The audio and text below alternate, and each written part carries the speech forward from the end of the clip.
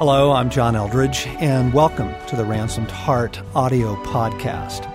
For more information on Ransomed Heart Ministries, our resources, and events, please visit us online at www.ransomedheart.com. Welcome to the Ransomed Heart podcast. I am Craig McConnell. I was going to say I am, simply enjoying the woman I am with, Stasi Eldridge.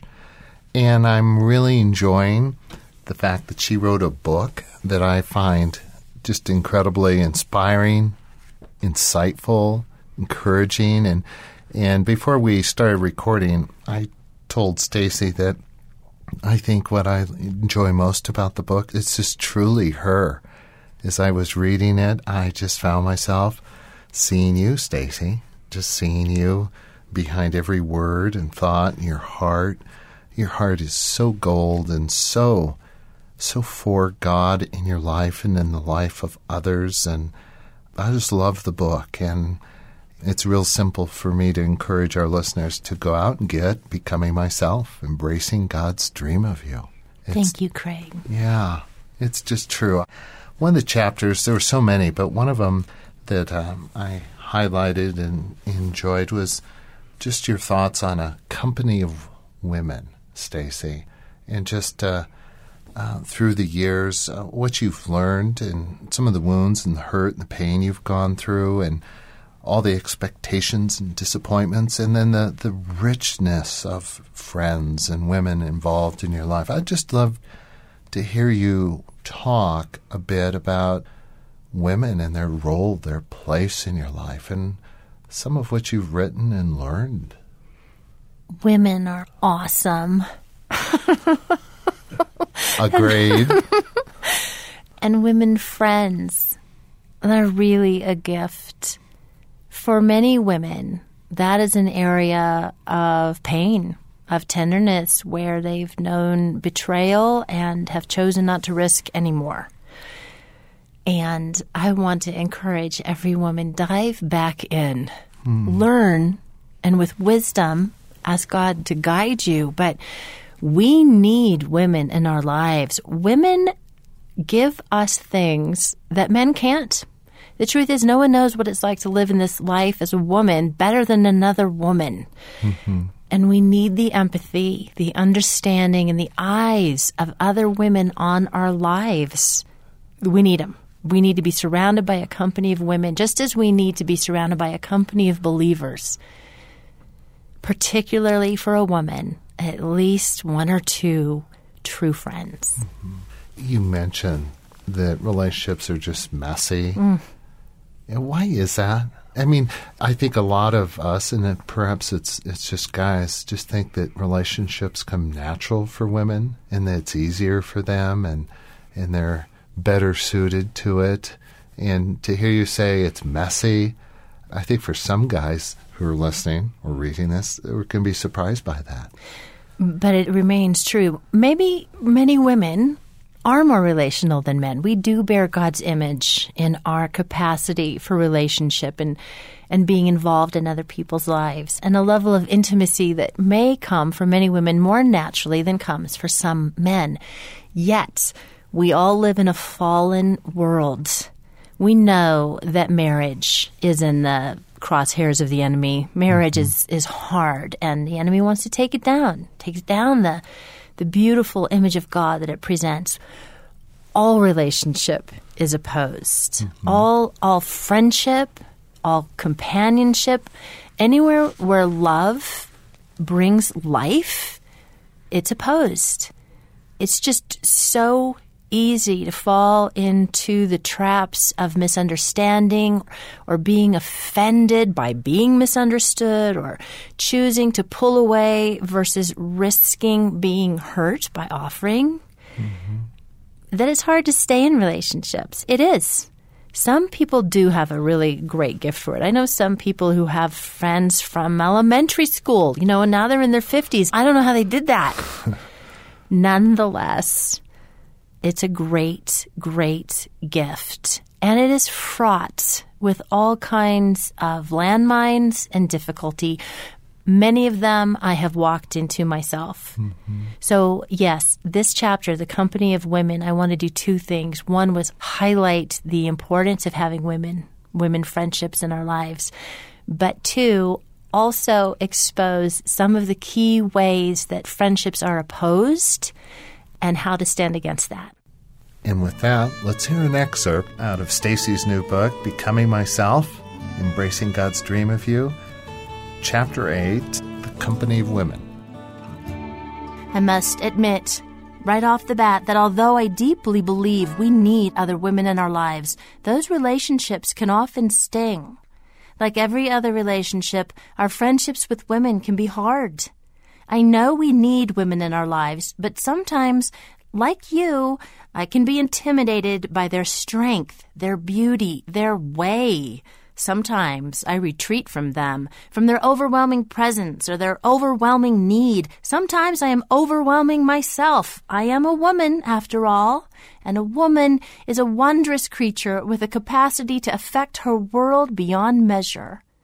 A woman can be strong, yet tender, powerful, yet soft, fierce with the potential to be kind, wise, but sometimes foolish, romantic, cynical, merciful, wounded, beautiful, silly, nurturing, mysterious even to herself, courageous, odd, vulnerable, beaten down through the centuries, yet continually rising up generation after generation, feared and fearsome. Get a group of them together, moving toward the same goal, and power is released. Nations are forged. Justice is spread. The kingdom of God advances. Women are awesome.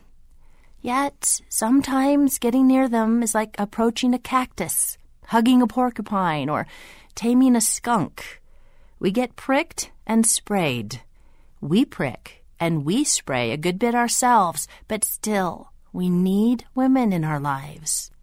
Though at times it may be tempting to resign ourselves to a circle of polite and superficial female relationships, it is not a wise thing.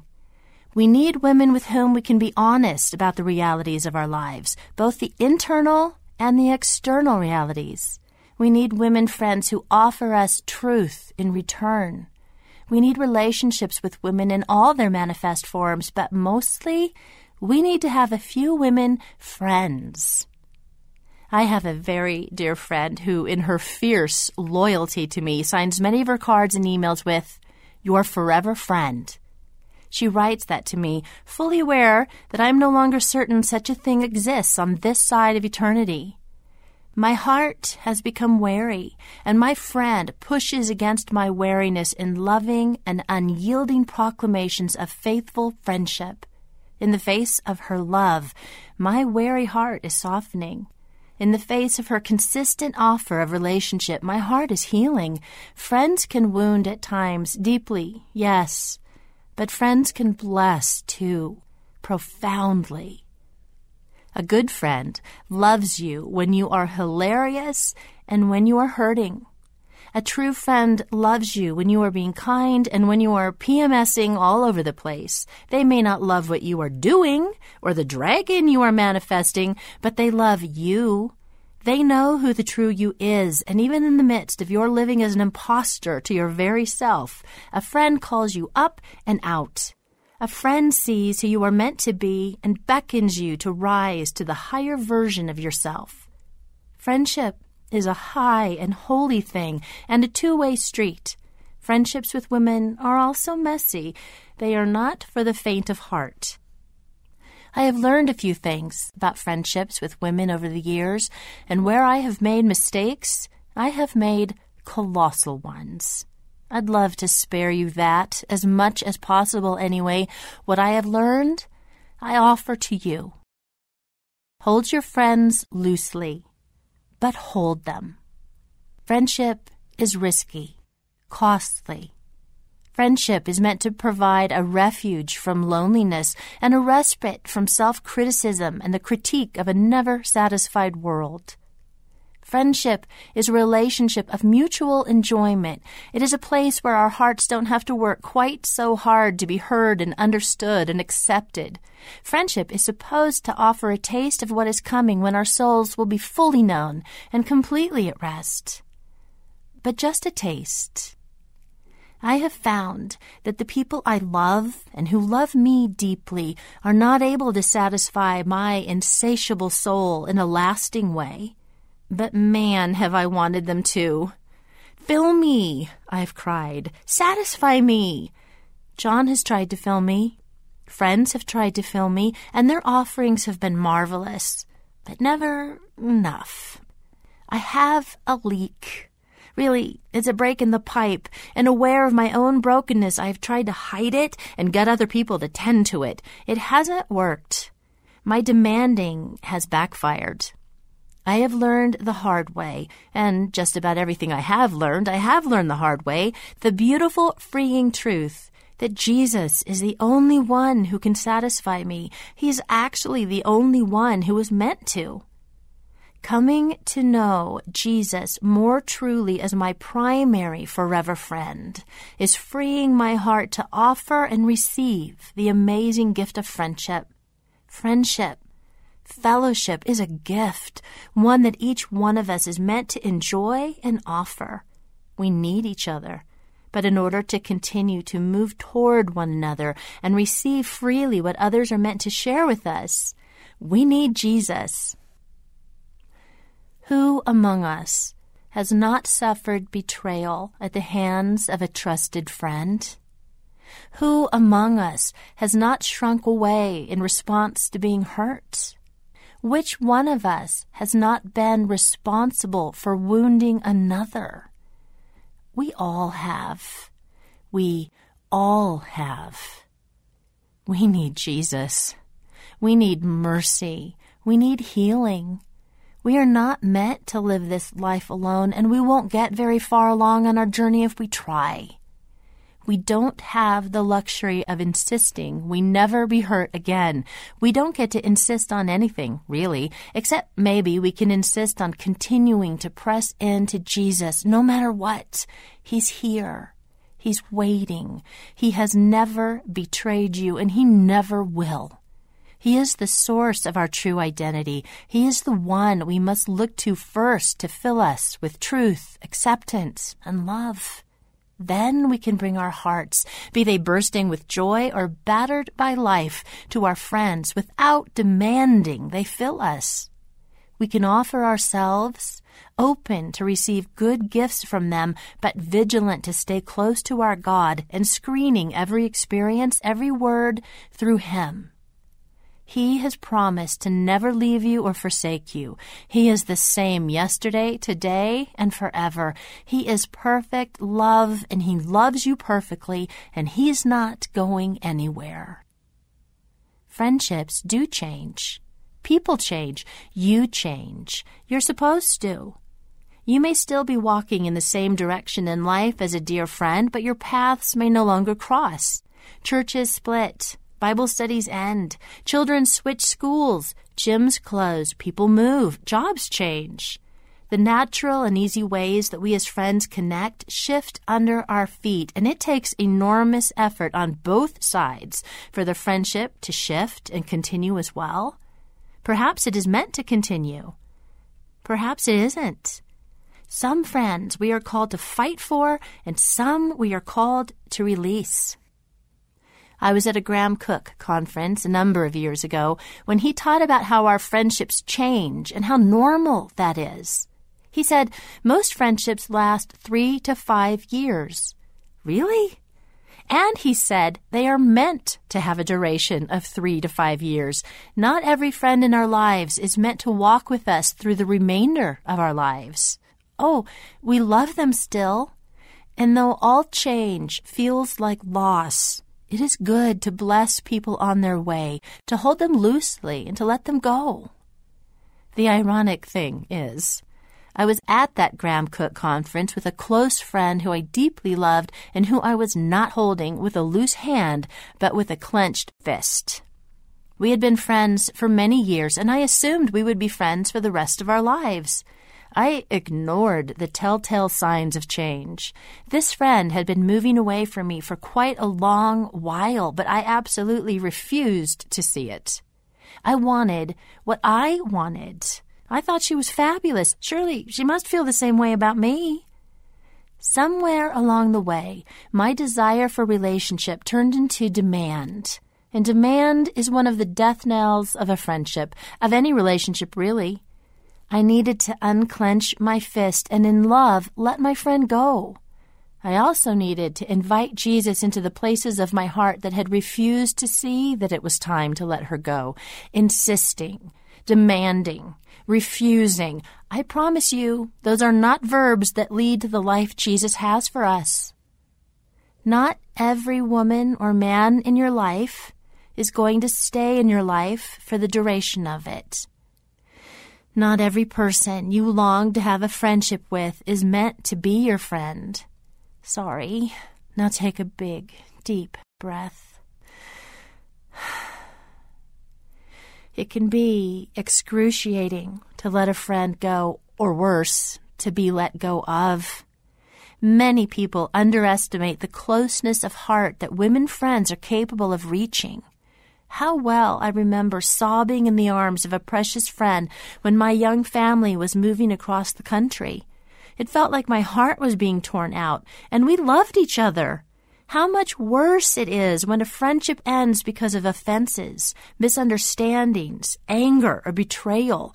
How searingly painful it is when God calls you to walk away from a cherished friend when love and unity have left the relationship. We are meant to grow and change and become throughout the duration of our lives, and we need to be surrounded by people who celebrate the person we are becoming. Our true friends are people who are our biggest cheerleaders and encourage us on to the next higher version of ourselves whom God is calling us up to.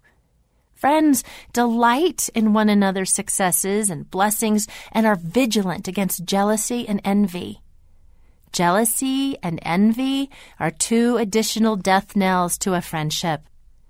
God does not want us to be jealous of what a friend receives or achieves.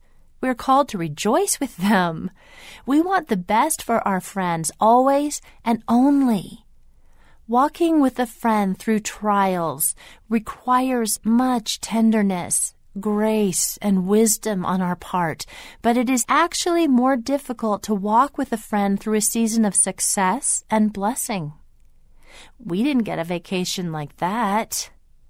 I wish I had been given the opportunity to travel. I love their new sofa. I wish I had a new sofa. Careful. It's a challenge. Loving people through travail and success requires much from us. God is always at work sifting and shaping, purifying and clarifying what is in our hearts. To stay in relationship with another person requires first that we stay in relationship with God. He is the only way we can navigate through jealousies that rear their ugly heads or offenses from others that prick our vulnerable hearts. Truth be told, a good part of our becoming takes place in the sanctifying work of relationships. And not because friendship is always a greenhouse either. Trees grow strong because of winds. Drought forces their roots to go deeper. There isn't anything on earth like relationships to make you holy. When our frail humanity is revealed in some way we and others don't like, we bring it to God. We ask for forgiveness. We ask for His life to fill us and His love to flow through us, which means Christ in me, love through me, becomes a regular prayer. It always comes back to Jesus. Jesus, Jesus, Jesus. So good. If you've enjoyed Stacy's insights and thoughts from her audiobook, we encourage you, swing by your bookstore, pick it up. It'll change your life. It'll encourage you. It's titled Becoming Myself, Embracing God's Dream of You. And you can get the study guide along with that for personal or group use. And visit Stacy on her Facebook page. Hope you'll visit and join us next week. For Stasi Eldridge, this is Craig McConnell. Adios.